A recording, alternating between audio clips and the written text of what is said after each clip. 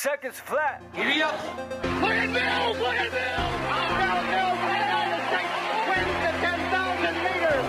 Stand by for the kick of Dave Waddle. If he's got it, he could make it. I think he did it! Dave Waddle wants to go medal! This is the Seconds Flat Running Podcast. Sammy's been broken 3 times. He refuses to give in. He might do it.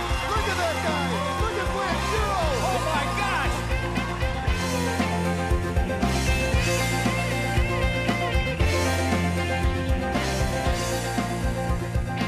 Hello again, friends. Welcome to mile 98 of the Seconds Flat Running Podcast. Travis here, alongside my dear friend and colleague, Benjamin. Benji, how are you, babe? I'm doing great. And before we get started, I definitely want to give a shout out to our listeners in Istanbul. Istanbul, we thank you. Hey, you know what? It's really funny sometimes when I get to look through where people listen from and see the flags of all the countries that people actually listening to us from all over the globe. It kind of takes my breath away. It's really nice. We are glad to have all of you with us for mile 98 on Spinks Run Fest weekend. Oh, man. I don't want to overstate it, but to call it anything less than the race series of the year would be an insult. 5K, 10K, half, and full marathon, most of which taking place on the Swamp Rabbit Trail. Weather, we fought off some rain for a couple of days. It looks like it's going to be really nice. By the time this gets out, the races will have happened. We're recording just hours before the gun goes off early tomorrow morning. I do want to give some love to a loyal listener of the program. I was at the expo today, and our friend, our man Josh, he came up to me. He said, "Are you Travis from the podcast?" And I said, "Yeah, big boy, talk to me." So Josh and I got to know each other. We talked about some of his goals, talked about his training. Great guy, super excited for the race. So Josh, you told me that you always eagerly anticipate the next episode. So it's good to know that Ben, you, I, and Josh are all three listening to the podcast with maybe tens of others, maybe dozens or scores on a really good week. So Josh, I hope you had a great race, man. It was really fun to get to talk to you today, and hopefully we'll see you out training, getting ready for whatever next after your Spinks Run Fest marathon. He had some big goals, so hopefully you hit a PR, my man. Yeah, Benji, what else you got going on, bud? So we've talked about this weekend's big marathon event. Yep. Let's go ahead and talk about next weekend's huge marathon event going on. We've got New York City coming up. We have another World Marathon Major in New York City next weekend. Coverage will be on ESPN for that one. The New York City Marathon, the last of this series of majors that we had to squeeze into a condensed schedule in the fall. I'm going to go ahead and say, Benji, most loaded American field yet in this big fall. We saw some really great fields at Chicago and Boston in particular. But New York, which is on its traditional early November weekend spot, gets all three of the women who made our Olympic team to headline the race, plus Des Linden, doubling back off of Boston, plus Kellen Taylor, one of the top 10 times in American history at Grandma's a couple years ago, plus I'm going to go ahead and say maybe the biggest American threat on the podium. I'm actually just spitballing right here. I have not thought this through at all. Obviously, Molly Seidel is a huge threat given what she's done recently, but I'm going to go with the 10K speed of Emily Sisson, who did not make the Olympic marathon team, but ran a great marathon at London before that, actually has a better PR than Molly, both in very limited experience. But I think this might be the one for Emily Sisson to make a run at the podium. I also think quality of race will be really high because now we've removed ourselves a little bit farther from the Tokyo Games. At Chicago and Boston weekend, we were still only 9 weeks removed from the Olympic marathon. And so now at 3+ months, the highest quality athletes can put in the highest quality training in a much more normal training cycle. So I like Emily Sisson maybe among the American women. And there are more than two, but maybe two best men's threats to podium here. One is Jared Ward. You can never get him. That's right. Not an Olympian this cycle, but in the previous cycle at Rio. He has said in recent interviews that he is kind of throwing to the side his traditional approach of be conservative, well-paced, close fast. And he has essentially said he wants to be on the podium. This is a put it all out there podium style race. He knows he can't match every move maybe, but he's going to match some moves and run some faster miles early and mid-race than we're used to seeing out of him. And I'm going to go sneaky here with maybe my favorite American. In his debut, I wonder if he ever goes by Benji, like you. Benji True, we will call him. Ben True, one of the great American road runners of all time. Fantastic career in the 5,000 and 10,000. We saw even this summer, as he barely missed the Olympic Games, the track speed that he still has. The 20K, earlier this fall, he looked fantastic, U.S. 20K champs at New Haven. Ben True could put up a really, really good time. I hate to put that kind of pressure on anyone's debut, but think about some of the great, like a Galen Rupp, who took great track speed over to a great debut right away when he went longer on the roads. Ben True for a long time has said, I'm not there. I don't want to go the marathon distance on the road, but he seems to be all in now.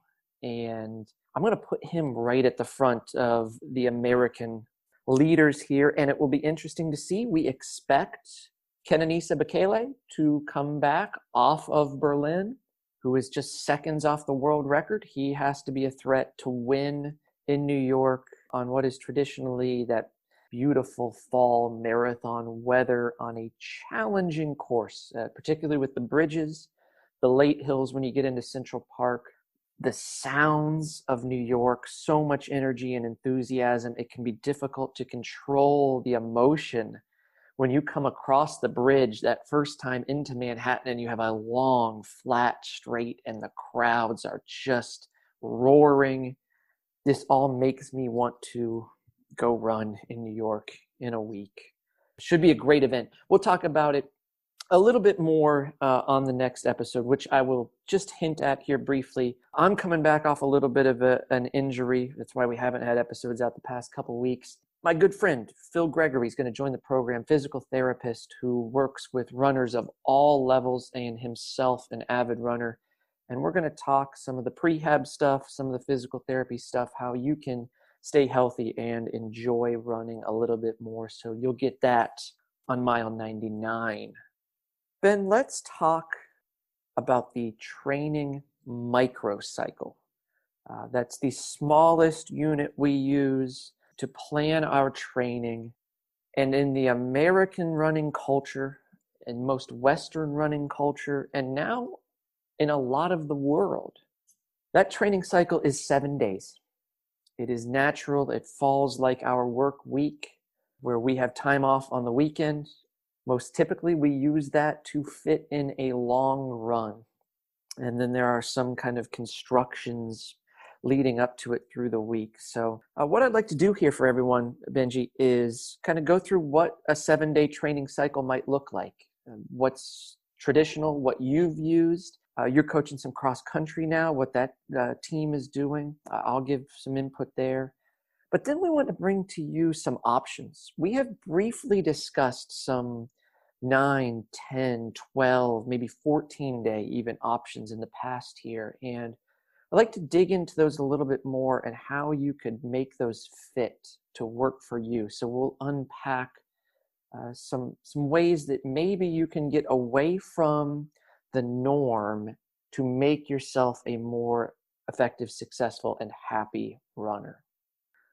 Benjamin, let's start with you. Kick it off for me, bud. Let's talk about what you've used as your traditional 7-day constructions, whether it's just you training on your own now or maybe with your college team, high school.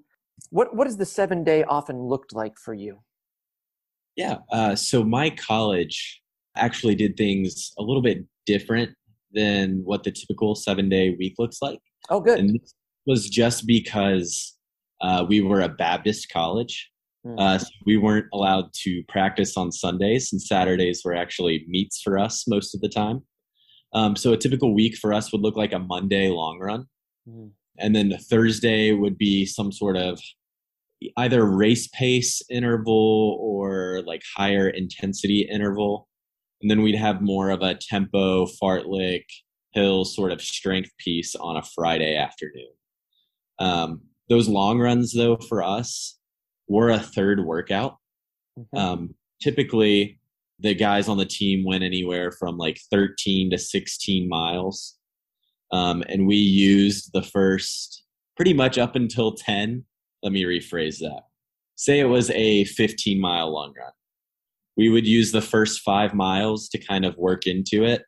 And then we'd run kind of a steady pace the last 10, somewhere around like marathon pace or a little bit quicker, just a higher aerobic effort that made it a little more challenging than like an easy run. Steady. Something steady. Steady. I'm going to have you unpack and clarify 2 pieces to that, Ben. You laid out a Monday, a Thursday, and a Friday of quality. I meant a Wednesday and a Friday. Okay. I thought that might be correct. And then to build off of that, that is assuming this is not a race week, right? It was a race week. The long run stays the same. Wednesday looks more like a race prep type of workout. It's usually a blend of different things. It's not just we're doing short and fast or doing strength. We would usually do like a tempo piece, some 200s, a tempo piece, something like strides after that, and then race Saturday. I really like that layout. In some way you were forced to do it, but I think this is a really nice setup for anyone working with a high school or college schedule, or also any schedule that precludes you from running in a structured environment on a Sunday. That Saturday, then wait till Monday to go long. For most scholastic programs, that makes a lot of sense. And then one quality effort during the week. That's a really nice, again, assuming you're racing on the next Saturday. For hypothetical structure here, let's say a Saturday race is your norm. Then that Monday long after a Sunday off is great, and then probably Wednesday or Thursday if you were just going to work out once. I would lean to Wednesday, like you did, to have a little bit more time before your competition. You also mentioned a great point that the long run was a third workout. Regardless of the pace at which you approach a long run, it should be calculated as a workout. It's considered a workout regardless. And so whether you're on a 7-day cycle, 10, 14, whatever it is, as we move forward through these steps, reminding yourself that the long run is a challenging effort, and knowing that it counts as a workout, even if it's not one in the sense of what we will often call a long run workout, like you might do for half marathon or marathon training when there's a lot of quality involved in the long run. It's still a workout day.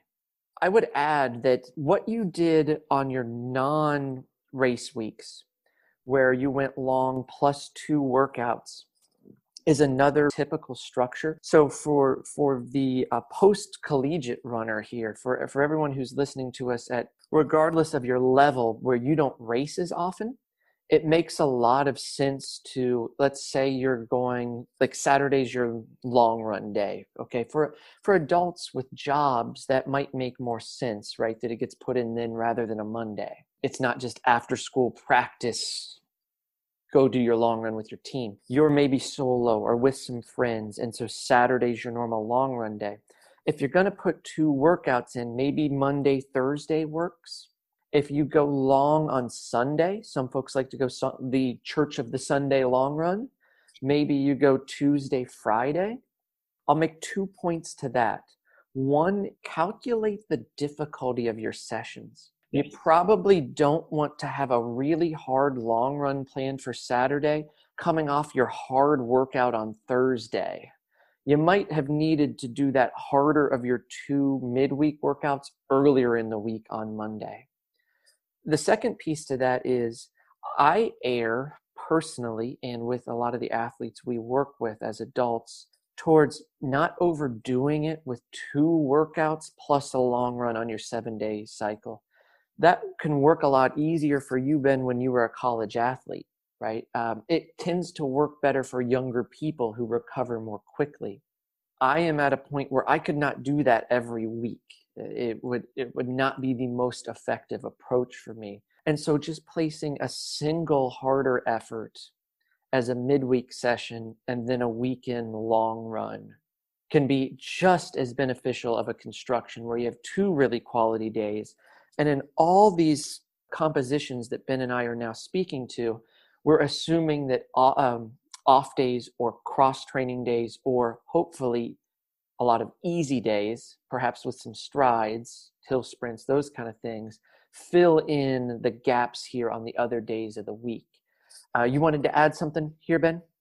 Yes. And I just wanted to point out, I think at North Greenville, where I went to college, something that Coach Stover did so well with that structure, and something I agree with for pretty much all scholastic athletes, is that day between, on like race weeks, between the race and the long run, we're allowing a lot of recovery to go on. It doesn't just matter if muscularly a student feels like they've recovered because they're young.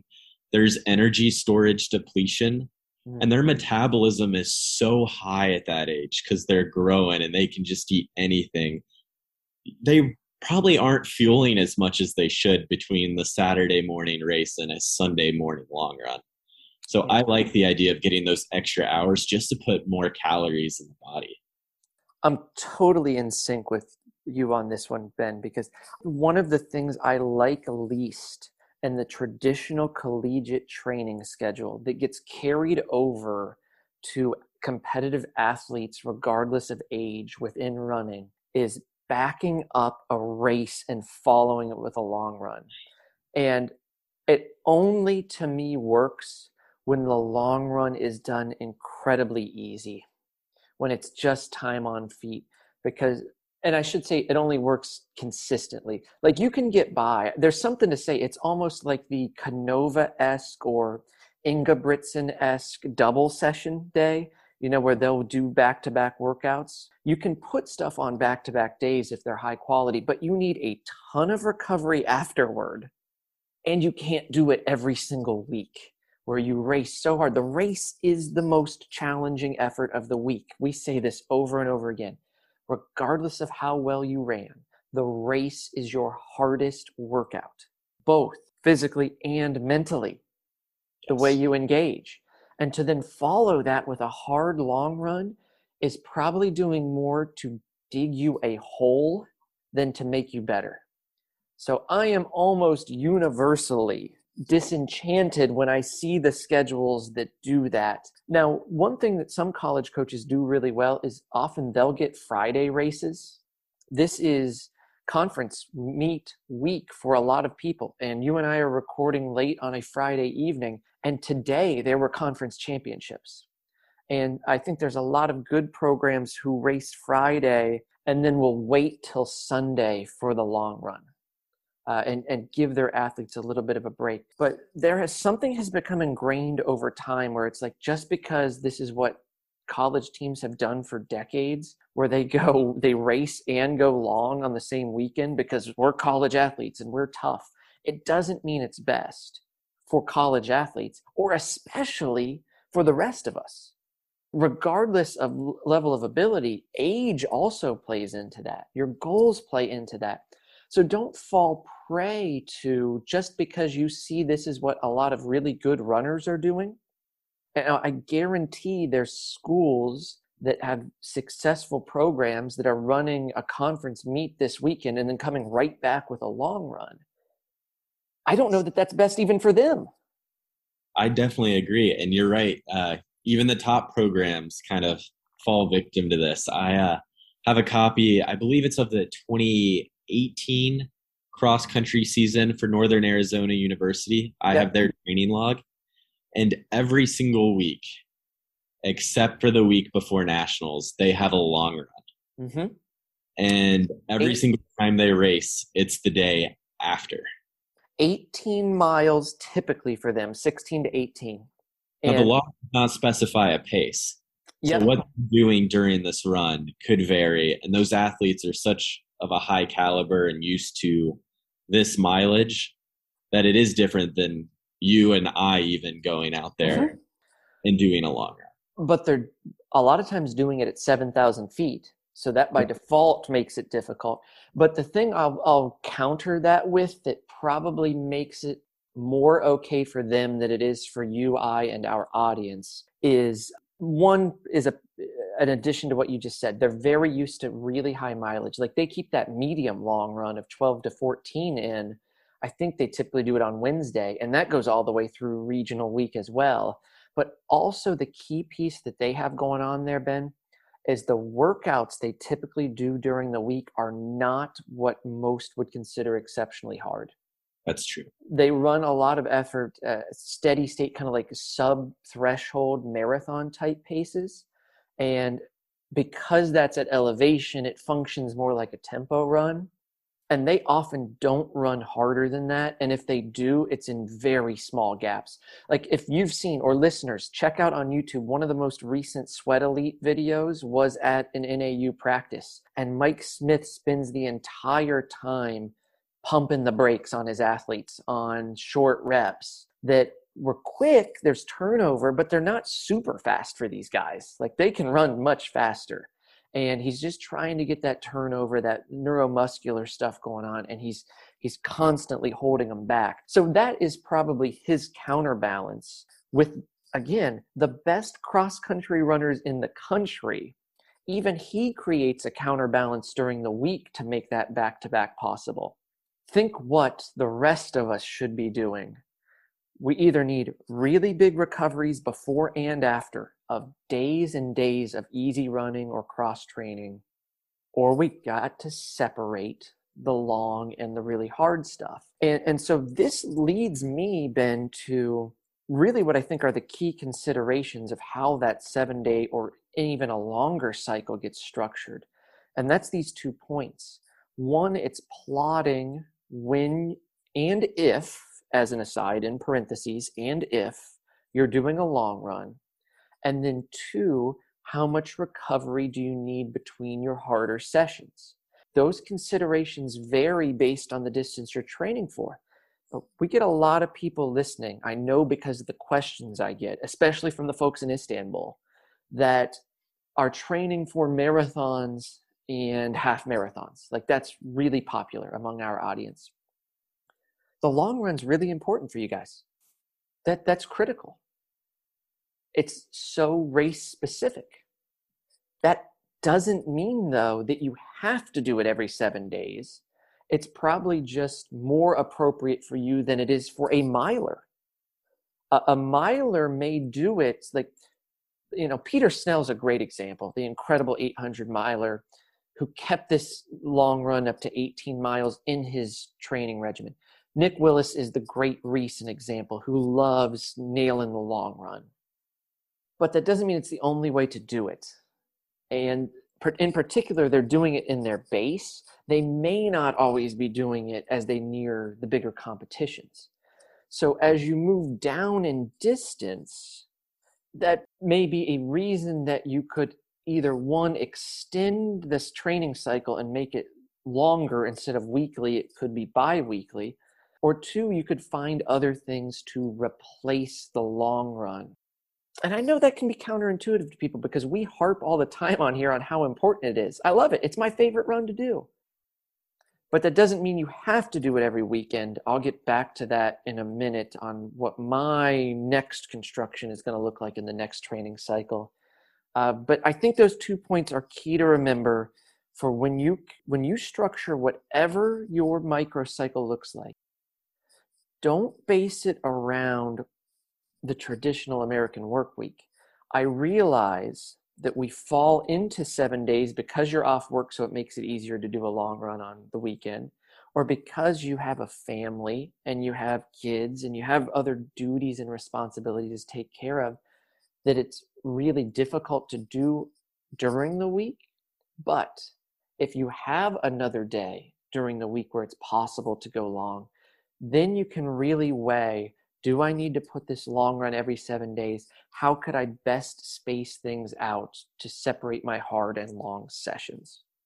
And I do, without getting too much into it, just want to point out, like we're talking about microcycles, and that is a small sect of the macro cycle. And we need to know where we're at within our training, because a microcycle duration does not have to be consistent across a whole buildup.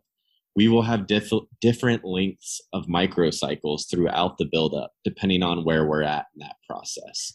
So if it makes sense to do it weekly at one point, doesn't mean later on when we focus on more quality that it may not make more sense to do it on a 10-day or 14-day cycle. We need to be adaptable and flexible with our training to best suit the needs of that current cycle. I am so happy you brought that point up, because it was what I was just thinking in my head next. They don't have to look the same every time. And when I thought this through, for my example I'll use with myself in making notes of where I'm going, I am moving towards a 10-day cycle, which I've used twice in the past very effectively. But I literally have it written down as 9/10 in my notebook for what I'm going to do. Because one week a workout or a long run might be harder, and I might need an extra day. It also can be great if you're in a place like summer break. Maybe you're on vacation or away from work and you have a couple weeks off. You can completely redesign. Let's say you're in the base phase for the fall. You can completely redesign your structure there versus when you're pinned in a little bit more by your work structure. So that's a significant point. And then to take it to the next step, let's say you're a 5K runner. To what Benji is saying, the point is this. Let's say, hypothetically, Thanksgiving's coming up. A lot of people are doing turkey trots. Maybe that's your target race, is a 5K on Thanksgiving. You may have been doing the weekly long run to this point where we're at Halloween right now. But that certain type of aerobic stimulus may not be totally necessary every week from here in, because you might do stuff that's more race specific in its place and still get aerobic work, like whether it's your tempo runs or tempo intervals that replace it. Or maybe you do a race. Maybe you run a half marathon. That could take the place of your long run. And so it evolves over time. So I just have 4 basic questions I like to ask when looking at composing training in regards to the long run. It's What is the goal of the long run right now? What event are we training for? What part of the training cycle are we in? And then also, what is the athlete's running age? Working with scholastic athletes especially, it's easy to see a talented freshman and want to give them the same assignment you're giving a senior whose muscular system is used to this stress. Mm-hmm. I think a lot of coaches, especially in the high school ranks, fall victim to that kind of cookie cutter process. And when we're drafting training, we need to remember that these kids may have been running for 3 months rather than 4 years. Running age is not reflected by just age of the runner. This is the beauty of the discussion you and I are having, and what listeners you can do as you individualize for yourself, and you work with, if you have a coach, you talk to that person about your calendar and how it fits. You can make decisions that are not about the short term, like I have to be best for this fall's league cross country meet, or whatever hypothetical thing it is that a high school and college coach has to think about, because that person's putting food on the table by being successful in races with kids. And this is one of the potential drawbacks of the American system, is it's not this natural progression focusing on long-term growth, which we harp on over and over is the best way to really get good at distance running. It's consistency over years. So you and I now get to say, step back from that. We don't have to force somebody into, as you said, that cookie cutter mold. there's other ways that might be better for you. Those questions you laid out, someone may have very, very different answers, but be at the same kind of pace as compared to someone else. And so then improvement depends on those answers, not just what we would typically do for the random guy who runs a 20-minute 5K and wants to run it in 19 minutes. Well, is that a high school sophomore or is it a 35-year-old man? There's a whole lot of difference happening in between. This is one of the great things that I get working with some guys like your age, Ben, who have been, I don't want to say trapped, but they've been confined to a collegiate system. Clearly they loved and enjoyed and succeeded there because they're still running competitively. So their coach did a good job, but their coach was still restricted by that structure of, hey, we got to be good at conference championship meet and we got to get guys to nationals, or guess what? It doesn't matter how well-intentioned coach was. He or she doesn't have a job after a few years. And so now those athletes are freed from that. And when I talk with them, we can just be honest and say, there's more meets. Like if you don't feel right, if you've been sick, why are we forcing this? You're going to grow. You're going to get better. You'll be better in a year. And so that's the beauty of constructing this for the audience is there's going to be more races. You don't have to push all the chips in and force your schedule around a race instead of picking races in the long term around where you are as a runner and around a microcycle that works for you. That's good stuff. So let's break down some of the other options. I've already mentioned the 9 or 10 is where I'm headed. Before I break that down though, Ben, if you were going to veer off the 7-day course, which I know coaching cross country like you do is really hard because that race schedule, especially in championship season, is dictated to you. But let's say you want to train yourself or with a group for whatever distance, doesn't matter, whatever you're interested in, and it's a blank slate. The only stipulation is you can't do a 7-day. Oh, man. Okay. So we have already discussed what that 7-day would look like. What would you pick and how might you put that together? Wow. Is this assuming I'm already at a level where I can start doing workouts? Great points. The answer is yes. And that's a key point for the listeners to remember here is you can construct these on different days, 7 versus 10 versus 14, etc. cycles in your base phase. But remember, you still have to create a good base. You still have to work on the appropriate skills at the appropriate times. And so the answer is yes, Ben. We're now moving to a point where let's say we are within a couple months out from a target race. Like you got something on the calendar now and you didn't just pick it and try to force yourself to get ready for it. You are actually ready to do the specific work that leads up to it. Okay. I think I would go with an 11-day cycle. Okay, cool. 11 days. Lay it out to me. Let's talk about it. Sure. So that would look essentially a Wednesday to Saturday. Yep. In my world. Yeah. That's going to look something like one long run, a medium long run, and 2 sessions in there. Yeah. I like that a lot. I personally, as an athlete, always benefited with a lot of supplementary work. And so that gives me enough time to space out those quality days, but allow myself to have days where I'm focused on hip work and core work and flexibility work without compromising a session immediately the next day or compromising the recovery process. I need to do those little things just as much as I need to get a quality session in. Let's remove this from the hypothetical and apply it to the listener. What he just laid out for you can fit into the traditional American work week and the traditional weekend long structure on many of the weeks. Because you could start this on Wednesday with your workout. You could medium long on that weekend. You go to a hard session again in the middle of the next week. And then on the following Saturday, you're going long. And then it's kind of a rinse and repeat as we move through, because you're going to have a little bit of space, and then you're going to go into your workout, and you can figure you could move the long run around some within this.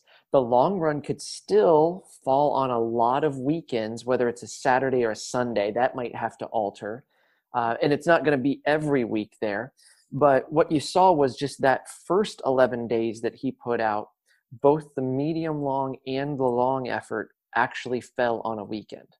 So it can still be made. It won't always fall that way, but when needed to, it can. And then here's the flexibility.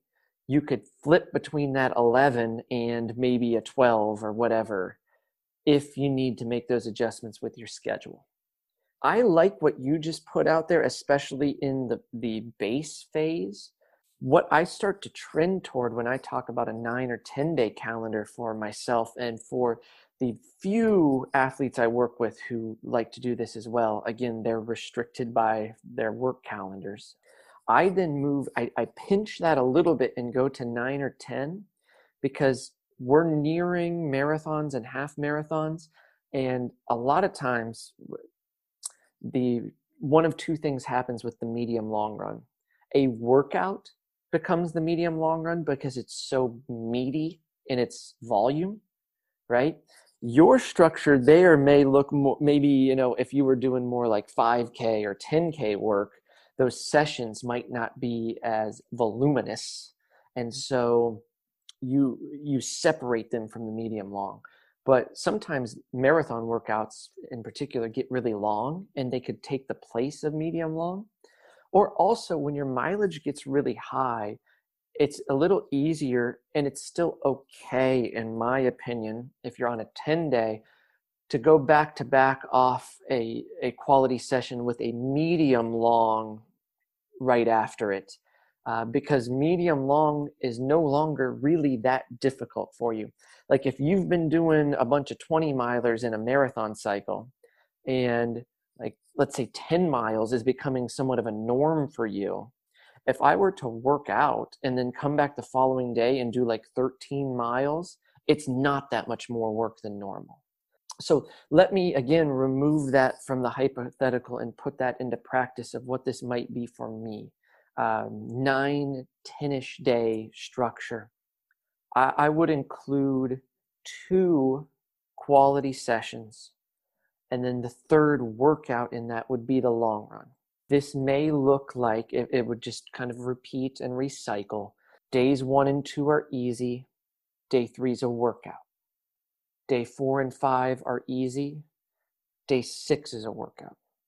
Maybe day 6 was a beefier workout. So now day 7, 8, and 9 are easy, and day 10 is a long run. And then I go right back to the beginning. 1 is easy, 2 is easy. Now let me add the other wrinkle in, plus strides. So typically the 10-day cycle also works well with putting that easy plus strides in the days before your workouts and the days before your long runs. So I've mentioned this here before. In a 10-day cycle, like I just laid out, where 3, 6, and 10 are the hardest efforts, 2, 5, and 9 can be easy with strides. Also, in that, if day 6 was a workout, maybe 8 could be medium long if you wanted to put it in, and it's still spaced away from both your long run and your hardest workout. It would be easy. It's medium long, easy. I'm not pressing the pace on that at all. Okay. That's a nice hypothetical 10-day structure. You could very easily, if the workout's not as hard, condense that down to 9, or vary back and forth. That's what I like to do based on how difficult the workouts are. And here's the great thing about this, guys. And this is what works in Ben's schedule. It works in mine. It can work in yours. It's all about being responsive, not to the calendar, but to how you feel. It gives you the freedom to adjust. We are so programmed to drive through it and just squeeze in that long run on Saturday or that workout on Wednesday that we always do. But if you give yourself a little bigger microcycle and you're willing to wiggle around within it a little bit, you can get to workouts at times when they best benefit you. Sometimes you got to be able to run hard when you're tired. I get that. That's an important part of racing. But you shouldn't be doing it every time you do a workout, because then you're just burning yourself out. You're burning the candle too thin. That's not even actually, that's some weird mixed metaphor I just made up. Burning a candle too thin. I don't even know what that really means, but you are burning yourself out and you're not really able to incorporate new skills because you're always tired when you get to them. You learn a skill and develop speed, for example, when you're fresh. Then you can later on sharpen it when you're tired. And there is a difference between being tired and being broken down. And it's really important to know the difference. I'm a broken man. Yes, you're 100% correct. I think the reason I'm so emphatic about this, Ben, is we're not good at knowing the difference not because we don't actually know it, but because as distance runners, we tend to be highly motivated people. You're listening to this because you like running and racing. You want to be better. And so you push yourself. You push. But sometimes pulling back is what's needed. I want to add who I think is the master at the flexible microcycle is former Oregon coach Bill Dellinger. His fall cross-country schedule was almost always on the 7-day cycle through almost the entire season because of when they can, colleges raced more then too. They don't always race now. They get a lot of weeks off, but they raced a lot. And so they were working around a 7-day weekend race calendar. But if you read his stuff, I know you have some Dellinger books that you dig into. If you can get your hands on out there, it's really hard to get and it's really expensive now. But Winning Running by Dellinger is just absolutely top notch. That's late 70s. And that's at the point where he's getting guys like Salazar. And you see in his work, and this comes true again then later on with a runner like Salazar, when they transition to longer races on the road, they move away from college cross country. It's not cross-country season anymore. There's not all these cross-country races. And I'll add, during that time, post-collegiates ran cross-country more and raced more consistently in general. He would keep them within that 7-day cycle then. And then when it was maybe that's building to like a spring marathon, let's just say, they'll work into 14 or even 21-day options. And so he was willing to show that flexibility because it was best for the athlete's goal. That says it all to me right there. What's best for your goal that's going to help you become a better, faster runner? How do I determine what is best for my goal? One is take a step back and don't just do things because it's the way it's always been done, or it's the way that everybody that you run with does it. That doesn't mean that those are bad. It just means make sure we evaluate it. 2, go back to the core question or set of questions that we've built this show around. Why am I doing what I'm doing when I'm doing it? If I can't explain that, then what the heck was the point? I had this conversation with one of our guys who he's running at the 10K at the Spinks Run Fest, but it's really a tune-up for a 10-mile race later in the fall that's bigger. And he asked me a wonderful question. He said, this workout, which was leading up to a 10K, it was a race week workout. He said, was this supposed to make me feel great or beat me up or none of the above? And if you can't answer that question, or the person you're working through your training with can't answer that question, then maybe what you're doing is right. Maybe it's best for your goal, but we really don't know. Then part 3 is a more direct answer to your question, Ben, of where are you right now? And what are the skills and abilities that you need to develop to be good on race day? So let's say it's a marathon. I'll start with that example. At some point, you're going to need to incorporate a good amount of running long. As we've said here, it's not about one big run leading up to it. I'm much more likely to look at the average of, say, 5 longest runs or average of long runs over the 2 months leading up to the race. That to me is a much better indicator.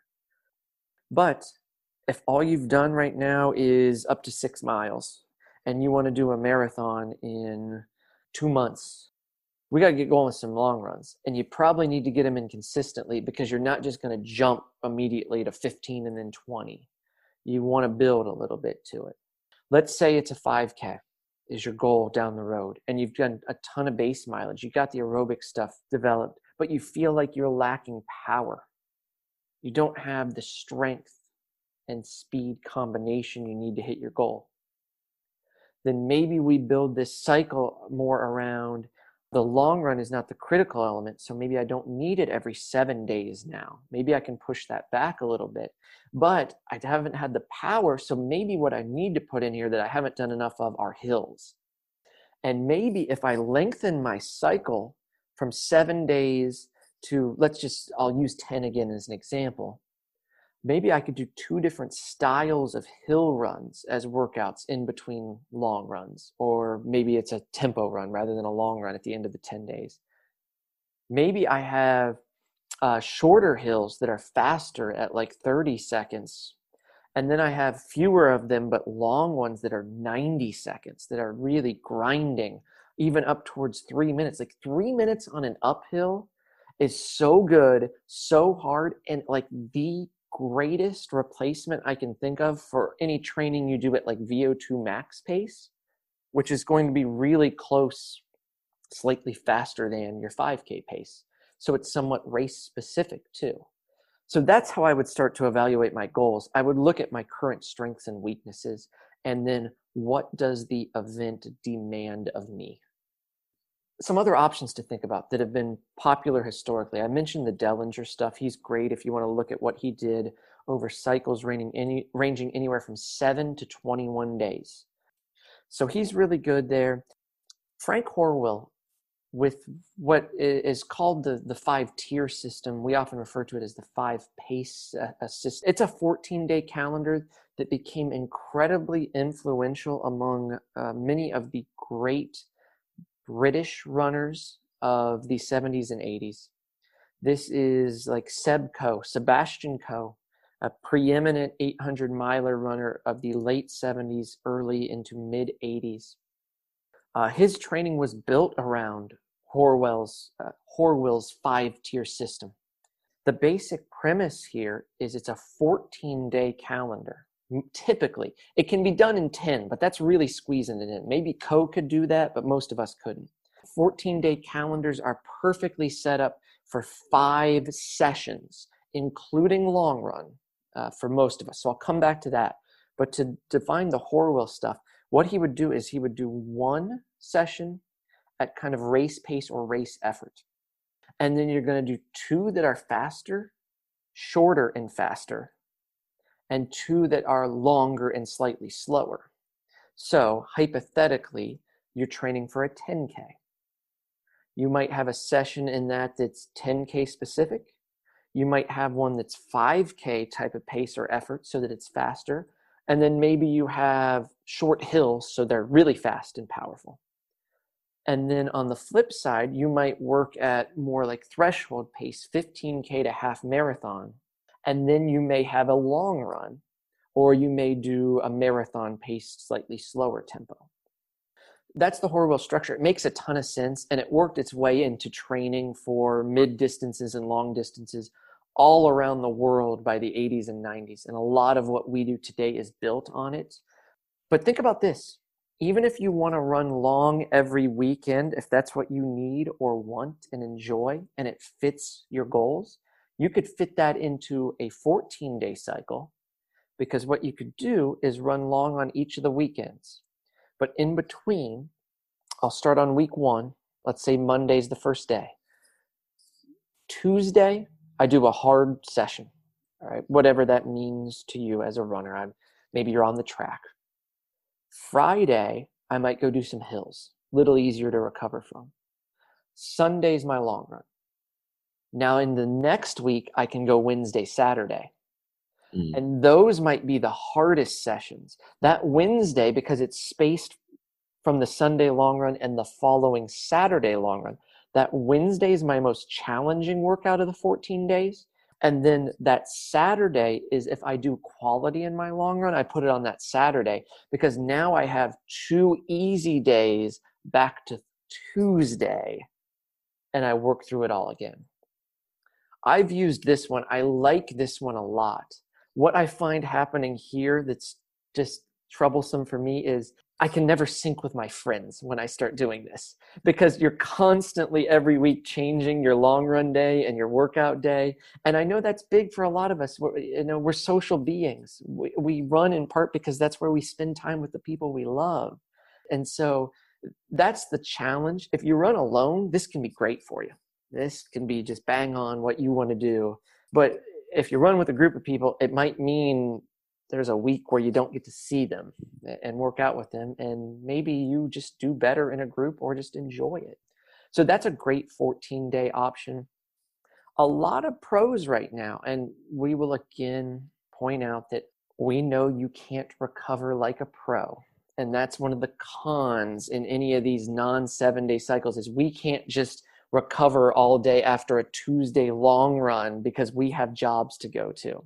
But if you look at a lot of pros, Ben True is a great example, who we mentioned earlier, who is running New York, and he's got his long run stuff with all his work up on Strava right now. He might be the most, or I shouldn't say that, he is one of the most successful American male athletes who puts all his data on Strava. Probably is the most successful. There's others out there, but he's not got a great everything. Yeah, that's right. He's not hiding anything. And then there's guys like me who get on Strava only to look at what Ben True has done and write it down so that I can have his entire training log listed out.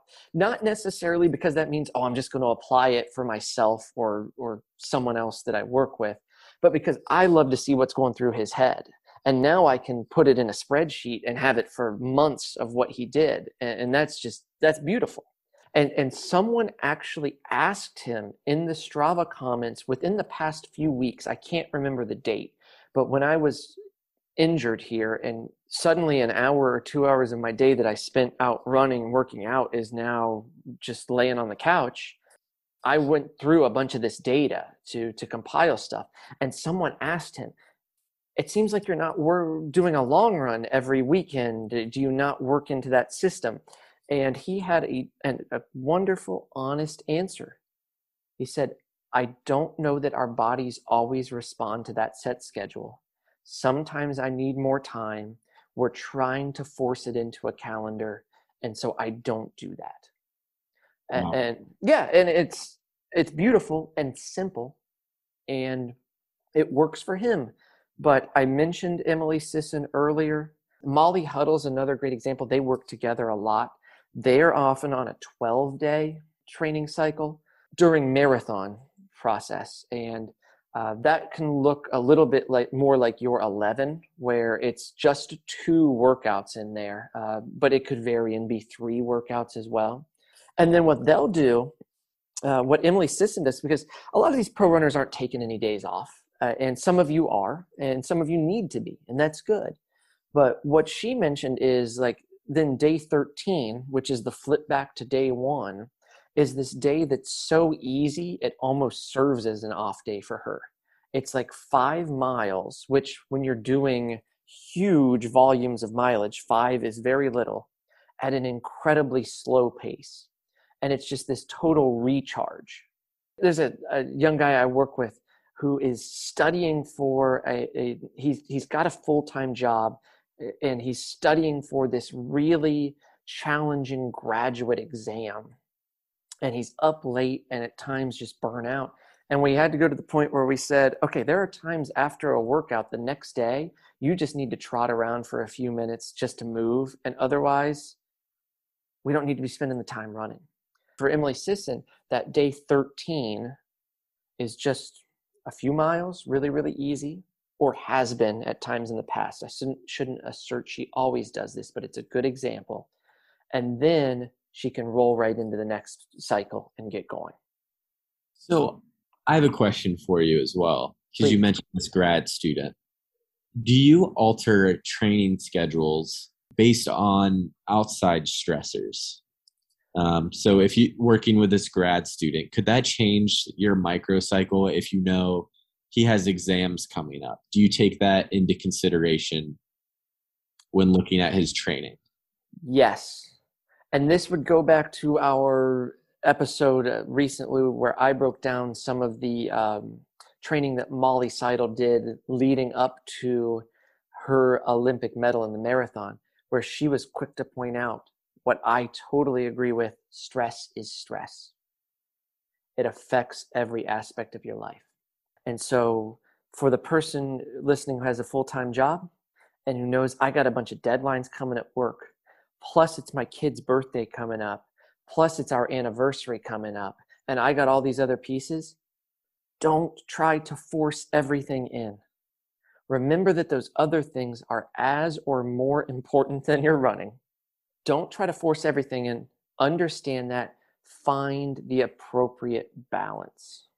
You know, people will like talk about like work-life balance. I don't really like that because it separates the things so distinctly. I think there's more of a synergy going on there, that this should be a great part of what makes you a better worker, because you go out and you get energized and you stay active and you stay healthy. And it helps make you a better friend, and it helps make you a better employee, and et cetera, down the line. So they all work together. But when we push it too much in each of these aspects, stress is stress. You're going to overload if you don't accommodate. And that's not to say that I or anyone else does it perfectly, but just being aware of it and considering that into these training cycles is the first step towards doing this much more effectively. When I was working at a corporate running store, there was a gentleman I worked with who had worked in South Korea for an extensive amount of time and had befriended a group of Buddhist Catholics. They kind of used Buddhism as like a self-guiding morality system. So praised God, or the God of Catholicism. Yeah. And they put it as work-life harmony. Yeah, I like that. Which I know that's synonymous with synergy, but that just always stuck with me when he told me that. Yeah, I think that's well put. And that is really what we're striving for, a harmony among all these aspects of life. And then these training microcycles are about creating harmony within your training schedule, right? It's about getting all the elements in, but getting them in appropriately. If I try to force in my own marathon training, a long run, some faster work at like 10K pace, something steadier like half marathon and hills all into a week, I'm not going to have any harmony. But if I stretch this thing out to 10 or 12 days, now I can hit all the aspects I like. And by the time I get back to that aspect, just given the natural cycles on which our body adapts to stimulus, I've probably had a little bit more time to improve from the previous similar adaptation. And so if I keep hammering 5K pace every week on a Tuesday, the next time I do it, I haven't really benefited from the previous one. It's only the time after that I've started to, and maybe like 3 weeks down the road that I really have the benefit. But if I rotate and I work all those in and I spread them out over more time, by the time I get back to 5K pace, because I've worked on other aspects of my training, there's a different stimulus worked on.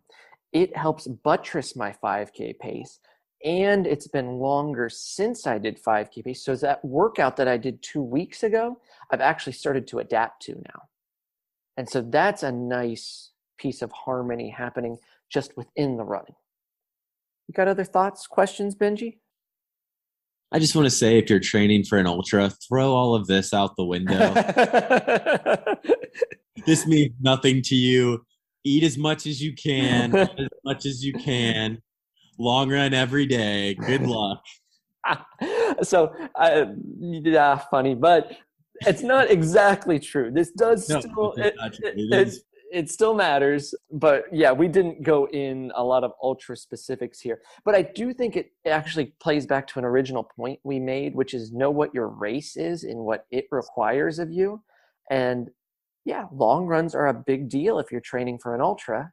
You're not going anywhere near the distance. Like if you're training for a 100-miler, you're not going out and trying to do 80s every weekend, but you're going to do plenty of long runs. And so you have to then go back to our 2 original considerations, plotting that long run and how much recovery you need after it and before it, and figuring out how your microcycle works. I think that's a really key point.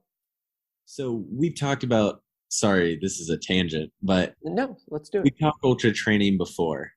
Now that I've shifted gears to this, and we talked about the desire or habit of ultra runners to do back-to-back long runs. Yeah. And I think it's not important to note, but I think we should note, since we're having this discussion, that back-to-back long run is actually one training session. It takes place over a 24-hour period usually, but that recovery in between and having it in that condensed format, it is one training session. So when we're looking at a calendar or a cycle for that, I think you have to note that it's just one session that lasts 2 days. I thought that's where you were going to go with that. And I'm glad you did, because it brings us somewhat full circle here to saying you also have to have plenty of recovery after it. And that is much like what we said with, if you're going to do a traditional 7-day cycle and have a race and try to do something long near it afterward, it's very similar. And in that case, actually, the race plus the long run is even harder often, because it's different adaptations occurring within that same short window.